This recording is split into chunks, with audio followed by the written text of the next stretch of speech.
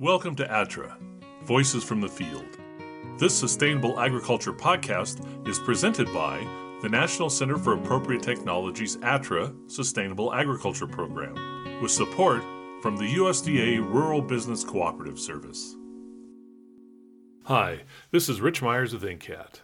In this episode, Nina Prater, a sustainable agriculture specialist with NCAT's Southeast Regional Office in Fayetteville, Arkansas, talks with Dr. Philip Owens and Dr. Amanda Ashworth about a new piece of farm technology called the Subsurfer. Dr. Owens is the research leader at the Dale Bumpers Small Farm Research Center in Boonville, Arkansas. Dr. Ashworth is a research soil scientist with the USDA Agricultural Research Service.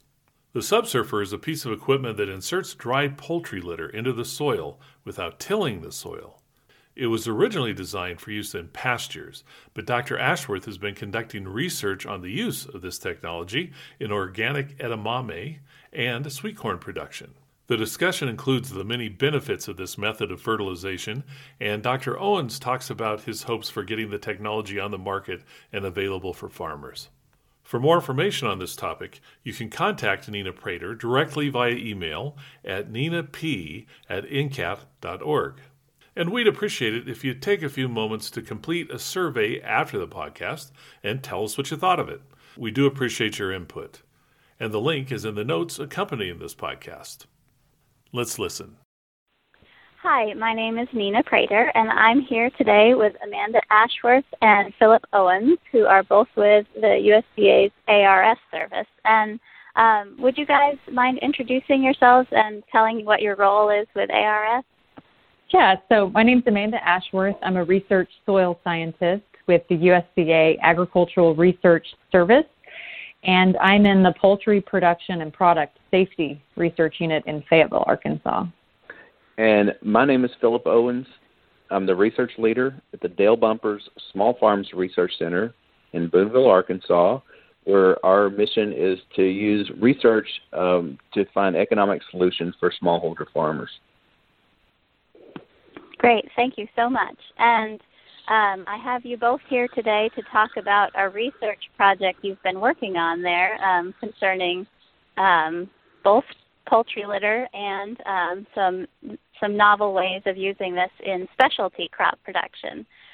So let's just dive right in. What is this novel method that you're using for nutrient management in this project? Thanks for that question, Nina. This is Philip. And I'll describe the novel technology and method that we're using. So we're using what is called a Subsurfer. It's a piece of equipment that was patented by Dr. Dan Pote at the Dale Bumpers Small Farms Research Center. And this is, if you can imagine, the combination between a no-till drill and a manure spreader. And so what this piece of equipment does is you take poultry litter, and it has to be fairly dry, below about 35% moisture content. But you put it in this hopper in the back of like a manure spreader, and it's got these beaters on it, so it beats the poultry litter and pulverizes it, and then knocks it in like a no-till drill. So it puts it and makes a little slit in the soil, opens up the soil, drops the litter in, and then uses a press wheel to close the litter within the soil. And so what this does is it keeps the manure below the soil surface, which that traps the nitrogen. So all the nitrogen that was volatilized gets trapped within the soil. The phosphorus that could run off from a surface litter application could run off. And then there's no smell. So the neighbors, if you use this piece of equipment, the neighbors don't smell that you're applying poultry litter, which we all living in northwest Arkansas know what that's like. So, Yeah. As I said, this was patented by Dan, and it's been primarily used in forages. And so Dr. Ashworth got a research grant to begin looking at it a little bit further in other specialty crops.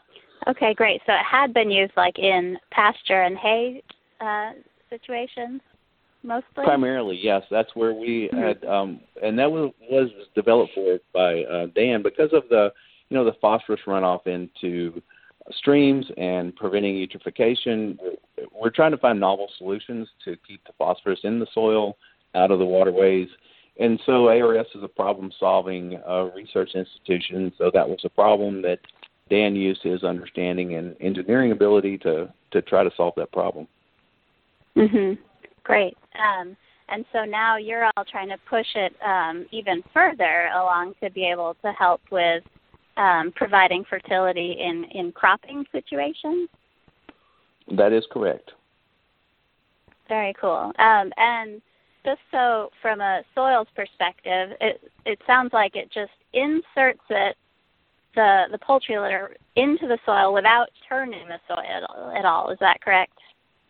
That's correct. It's like a no-till drill. It opens it about a couple of inches deep, and so it has these coulters in the front, is what they're called, but they're little discs that open the soil into a slit, and then there's these tubes that come down from the hopper and drops it into the little slits that's created by opening the soil with the coulters, and then a press wheel in the back closes that up. So it puts it underground and closes it up, which is a real novel technique for trying to keep litter below ground and nutrients below ground.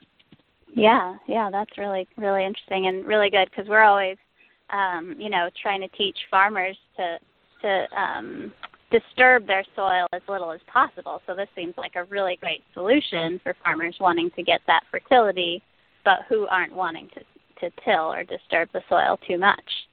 So it seems You're like absolutely right. So part of the, one of the tools that we need to prevent erosion and runoff into streams from just sedimentation is try to not disturb the soil, and following the trend of no-till farming and conservation practices. This is another tool that we feel like to be very useful. So let's talk a little bit about the research study that you are looking at using this in the in organic edamame and sweet corn production. Could you talk a little bit about what the study is and some of the preliminary results that you've had? Yeah, so this is Amanda. So this work is funded by the Arkansas Department of Ag, and they have a grant focused on specialty crops and promoting specialty crops in certain regions. And so for this project, as Philip mentioned, the subsurfer, which we have identified can reduce greenhouse gas losses from soil applications by about 88%. We also find that it sort of improves some of the water quality issues that we see from surface applications of poultry litter, and so it really keeps the nutrients in the soil. But we do know that planting directly in poultry litter is not a good way for crop production. But what we don't know is what is the optimum distance from planting from the subsurface band row. And so in this experiment, we've been testing 5, 10, and 15 inches from the poultry litter band to identify that kind of sweet spot for growing crops. And so we are evaluating this under irrigated and dry land systems for both edamame and sweet corn. And so we just finished the corn project up, and what we're finding is that it is optimum for the 5-inch planting distance for corn, and that it actually can provide greater crop yields than even the inorganic forms of fertility. Wow. And this also resulted in greater crop qualities, such as for fodder, for silage, or for other uses, because we're also interested in looking at how some of these crops can be dual use. So they can provide feed for animals based on their residue, or directly for human consumption with these specialty crops. And so for the edamame project, we're finding 67% greater yields under the subsurfer. And so we're really excited about these results. And really for the edamame, it seems like the 10-inch planting is kind of optimum. And this makes sense because these are legumes, so they don't have some of the nitrogen requirements that, say, corn does. And so a little bit further banding distance seems to be optimum for that system. Interesting. And do you have any theories as to why the quality is better for the poultry litter rather than the inorganic nitrogen? Yeah, that was a kind of a surprise. We assumed it would do better than the surface application of poultry litter because, you're getting it closer to the roots and the crops can have more direct contact with it and increase uptake and removal. But, yeah, the chemical fertilizers, we were really surprised by that result. What we're kind of assuming is happening here is that poultry litter is a great fertilizer source because it's not just one or two nutrients. It's got a lot of macro and micronutrients. It also is a natural liming agent because it increases soil pH. And in this part of the world, we have kind of naturally acidic soils. And so there's, I think, a multi-benefit coming from using poultry litter and then also using it and targeting applications closer to where the crops can use them. So that your response made me. You mentioned the soils in this part of the country. Do you think this technology would work in all parts of the country, or are there areas where this might not be the best technology? What do you think? If you had to guess about that, how broadly applicable is the Subsurfer? Yeah, so we tested the corn experiment in 2 locations in Alabama as well. And we had the same results across 3 locations in 2 years. So we feel pretty confident about that, but those soils are also pretty similar to what we would see kind of throughout the Southeast. And I think somebody in Philip's group has tested this kind of in the Northeast more, so he may be able to speak to that. Yeah, Nina, this is Philip again. I see that the Subsurfer would be applicable to most regions of the U.S., and there's an anecdotal experiment that Dan Pote, the former scientist, he's recently retired, but so he had applied poultry litter using the Subsurfer, and it was a fairly dry period, and so it was dry for several months. And then when we finally got rains, he really noticed, when compared to the control, a much greater yield in forages than in the control and in the surface applied litter. And so what he hypothesized was because when you apply the poultry litter, that nitrogen will just off-gas, and so it'll turn into ammonia, and it goes into the air. So when it volatilizes, you don't have access to that nitrogen anymore. So if you can keep it below ground and keep it where it's not volatilizing, when you do eventually get the rains, the nitrogen is there for the plants to access when they have the water to use it. So I think even in dry areas, this would be an appropriate technology to capture what's available in the nutrients, minimize greenhouse gas emissions, and boost your yield. That's really neat. Yeah, so I know the question on all our listeners' minds is, where can I get a hold of one of these? Will the Subsurfer be widely available to people anytime soon? Oh, thanks for that question, Nina. So I'll give you a little bit of the history of the Subsurfer. It was patented, and then there was a buyer at one point for the patent, and they made, I think, about 8 Subsurfers for production. And then this is a smaller company, and it got bought out by a larger company. This larger company, trying to optimize production, didn't want to produce a Subsurfer. So now we're in the process of trying to find another manufacturer for the Subsurfer to make it more widely available to farmers. And so if any of the listeners out there know someone who may be interested, please call me. We're really working hard to get this out to the public. Some of the downsides to the Subsurfer is you can do 20 to 30 acres per day, so it's not like some of the rapid type applicators that you may have. The other things, it requires about 125 horse tractor. So, a little bit bigger tractor than maybe some of the small farmers would have. But other than that, and the moisture content when it has to be 35% or lower. So if you had farm like manure that was out in the pasture, like getting rained on several times, you can't just put that in the subsurfer. So it kind of has to come directly out of the house. We found manure that comes, poultry litter that comes out of the house is okay. It's fine moisture-wise. But, you have to be careful about storage and be careful about getting it too wet before you put into it. But other than that, we've just seen positive results from the subsurfer. That's really great. That's really interesting. I hope that somebody out there is listening and decides to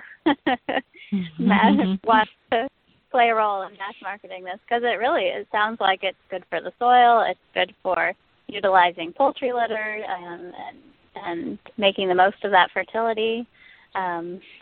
So benefit could be used in pasture and cropland. That's huge. That's really exciting. So touching on that, what is your vision for the subsurfer going forward? Where do you think, what role do you see it playing in agriculture in the U.S.? One of the roles that I think has some possibilities, but we'd have to do a little more work on this. But I think the organic market, from my understanding, is it's difficult to get good fertilizer supplies and applications in the organic market. Poultry litter is approved, so it would be a great, very high quality, very good nutrient supply for organics, and it would be, okay for the certified organic producers. One of the issues potentially could be weed control, because organic producers many times plow between the rows for weed control. So if you plow between the rows, you may pull up the poultry litter bands that were put below ground. I think forage pastures would be a fantastic application, especially some of the high quality forage. So if you're producing forage for hay sales, you can get some really high protein in the forages. And one of the things that, if you talk to anybody who has poultry litter that they're putting on the pastures, they watch the weather. So they want to get that poultry litter applied right before it rains, because the longer the poultry litter sits on the surface, the more nitrogen you lose and the less potent your fertilizer is. So if you put it below ground, as I told in the anecdotal story earlier, we believe that you'll keep that nitrogen in the soil. When the rains come, the nutrients are there, and you get a big flush of forages. So in the farming industry, I think the small to mid-sized farms, beef cattle forages, potentially the organic market, I think would be the highest use of it, and any place where there's a high value, because as I said, you can do 20 to 30 acres a day, but if you're talking about a 2,000 acre farm or bigger, that's probably not going to be the best use for the subsurfer. Yeah, that makes sense. Great, thank you. And one other thing I'm curious about: do you have any more plans for future research projects on the subsurfer? Amanda, do you want to take that, or do you want me to take it? Yeah, and I was going to add to the kind of vision for it too, that I think in areas of the world that have kind of litigated water quality issues like we do here with excess nutrients, I think that this implement would be great as an incentive program for conservation practices, like for EQIP. So the NRCS, the Natural Resource Conservation Service, provides incentive programs for producers to adopt practices that are deemed, environmentally beneficial. So I think long-term, this could be something that would be a viable option for EQIP practices. And in terms of future research, we have discussed maybe doing some rainfall simulation studies. So these are kind of plots with borders that are metal, and you can control the amount of water that goes in. And then we have collection components of the small plots where we grab the water samples out. And so we rain on them for a certain amount of time. So we've discussed doing some formal quantification of water quality benefits following subsurfer applications, and then also looking at how crop yields and quality are improved.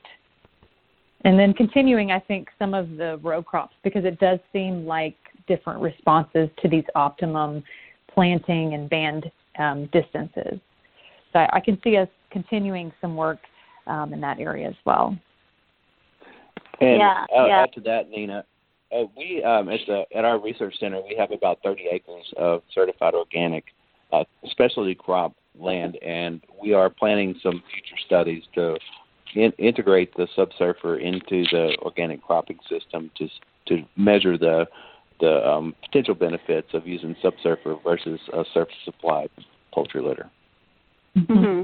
And Philip, I'm glad you said that, because it reminded me too that we have an ongoing project. It's a SARE project, a Southern Sustainable Ag Research and Education project, where we're looking at using the subsurfer in pastures and having different combinations of cover crops and forages to identify optimum plant combinations for increasing pasture production in organic cropping systems.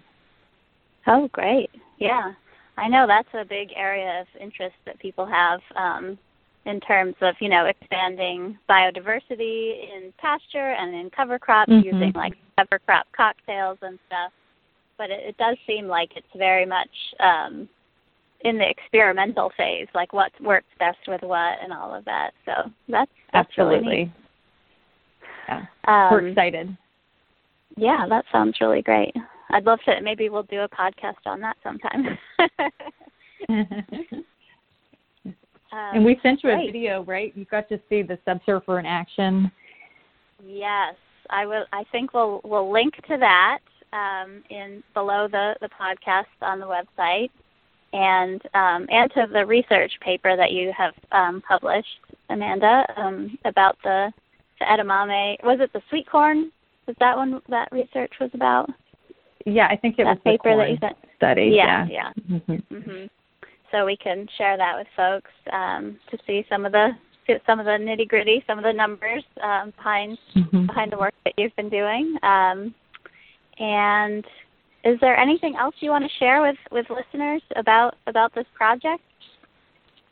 Well, I would just add that we're continuing to try to understand the benefits, and we really and I've been pushing very hard to try to find manufacturers for the equipment, because this is a very important for not only us to do research, but to get this research into the hands of producers so that they can utilize the research and the knowledge to capitalize on that to create some more sustainable, environmentally friendly farms. Yeah, it sounds like the preliminary results, or not even preliminary, the results of years of working with this are super promising. So it would be great to get this tool out there for people to use. This has been really great. Thank you so much for joining me. Well, I would just say we appreciate all the work that you do to try to get information out to producers. We at ARS, we're a research institution, so we're doing the research, and we really rely on partners like you to help us get the word out about some of the findings that we're coming up with, and some of the applications and tools that we develop to help our nation's producers. Well, thank you so much. Yeah, it's definitely a great partnership. We enjoy hearing all about the work that you're doing too, so we can share it with folks. Well, thank you so much for taking the time today. This has been very interesting, and I look forward to hearing more about the subsurfer going forward as you continue that exciting research. All right. Thanks Thank for you, your Nina. interest.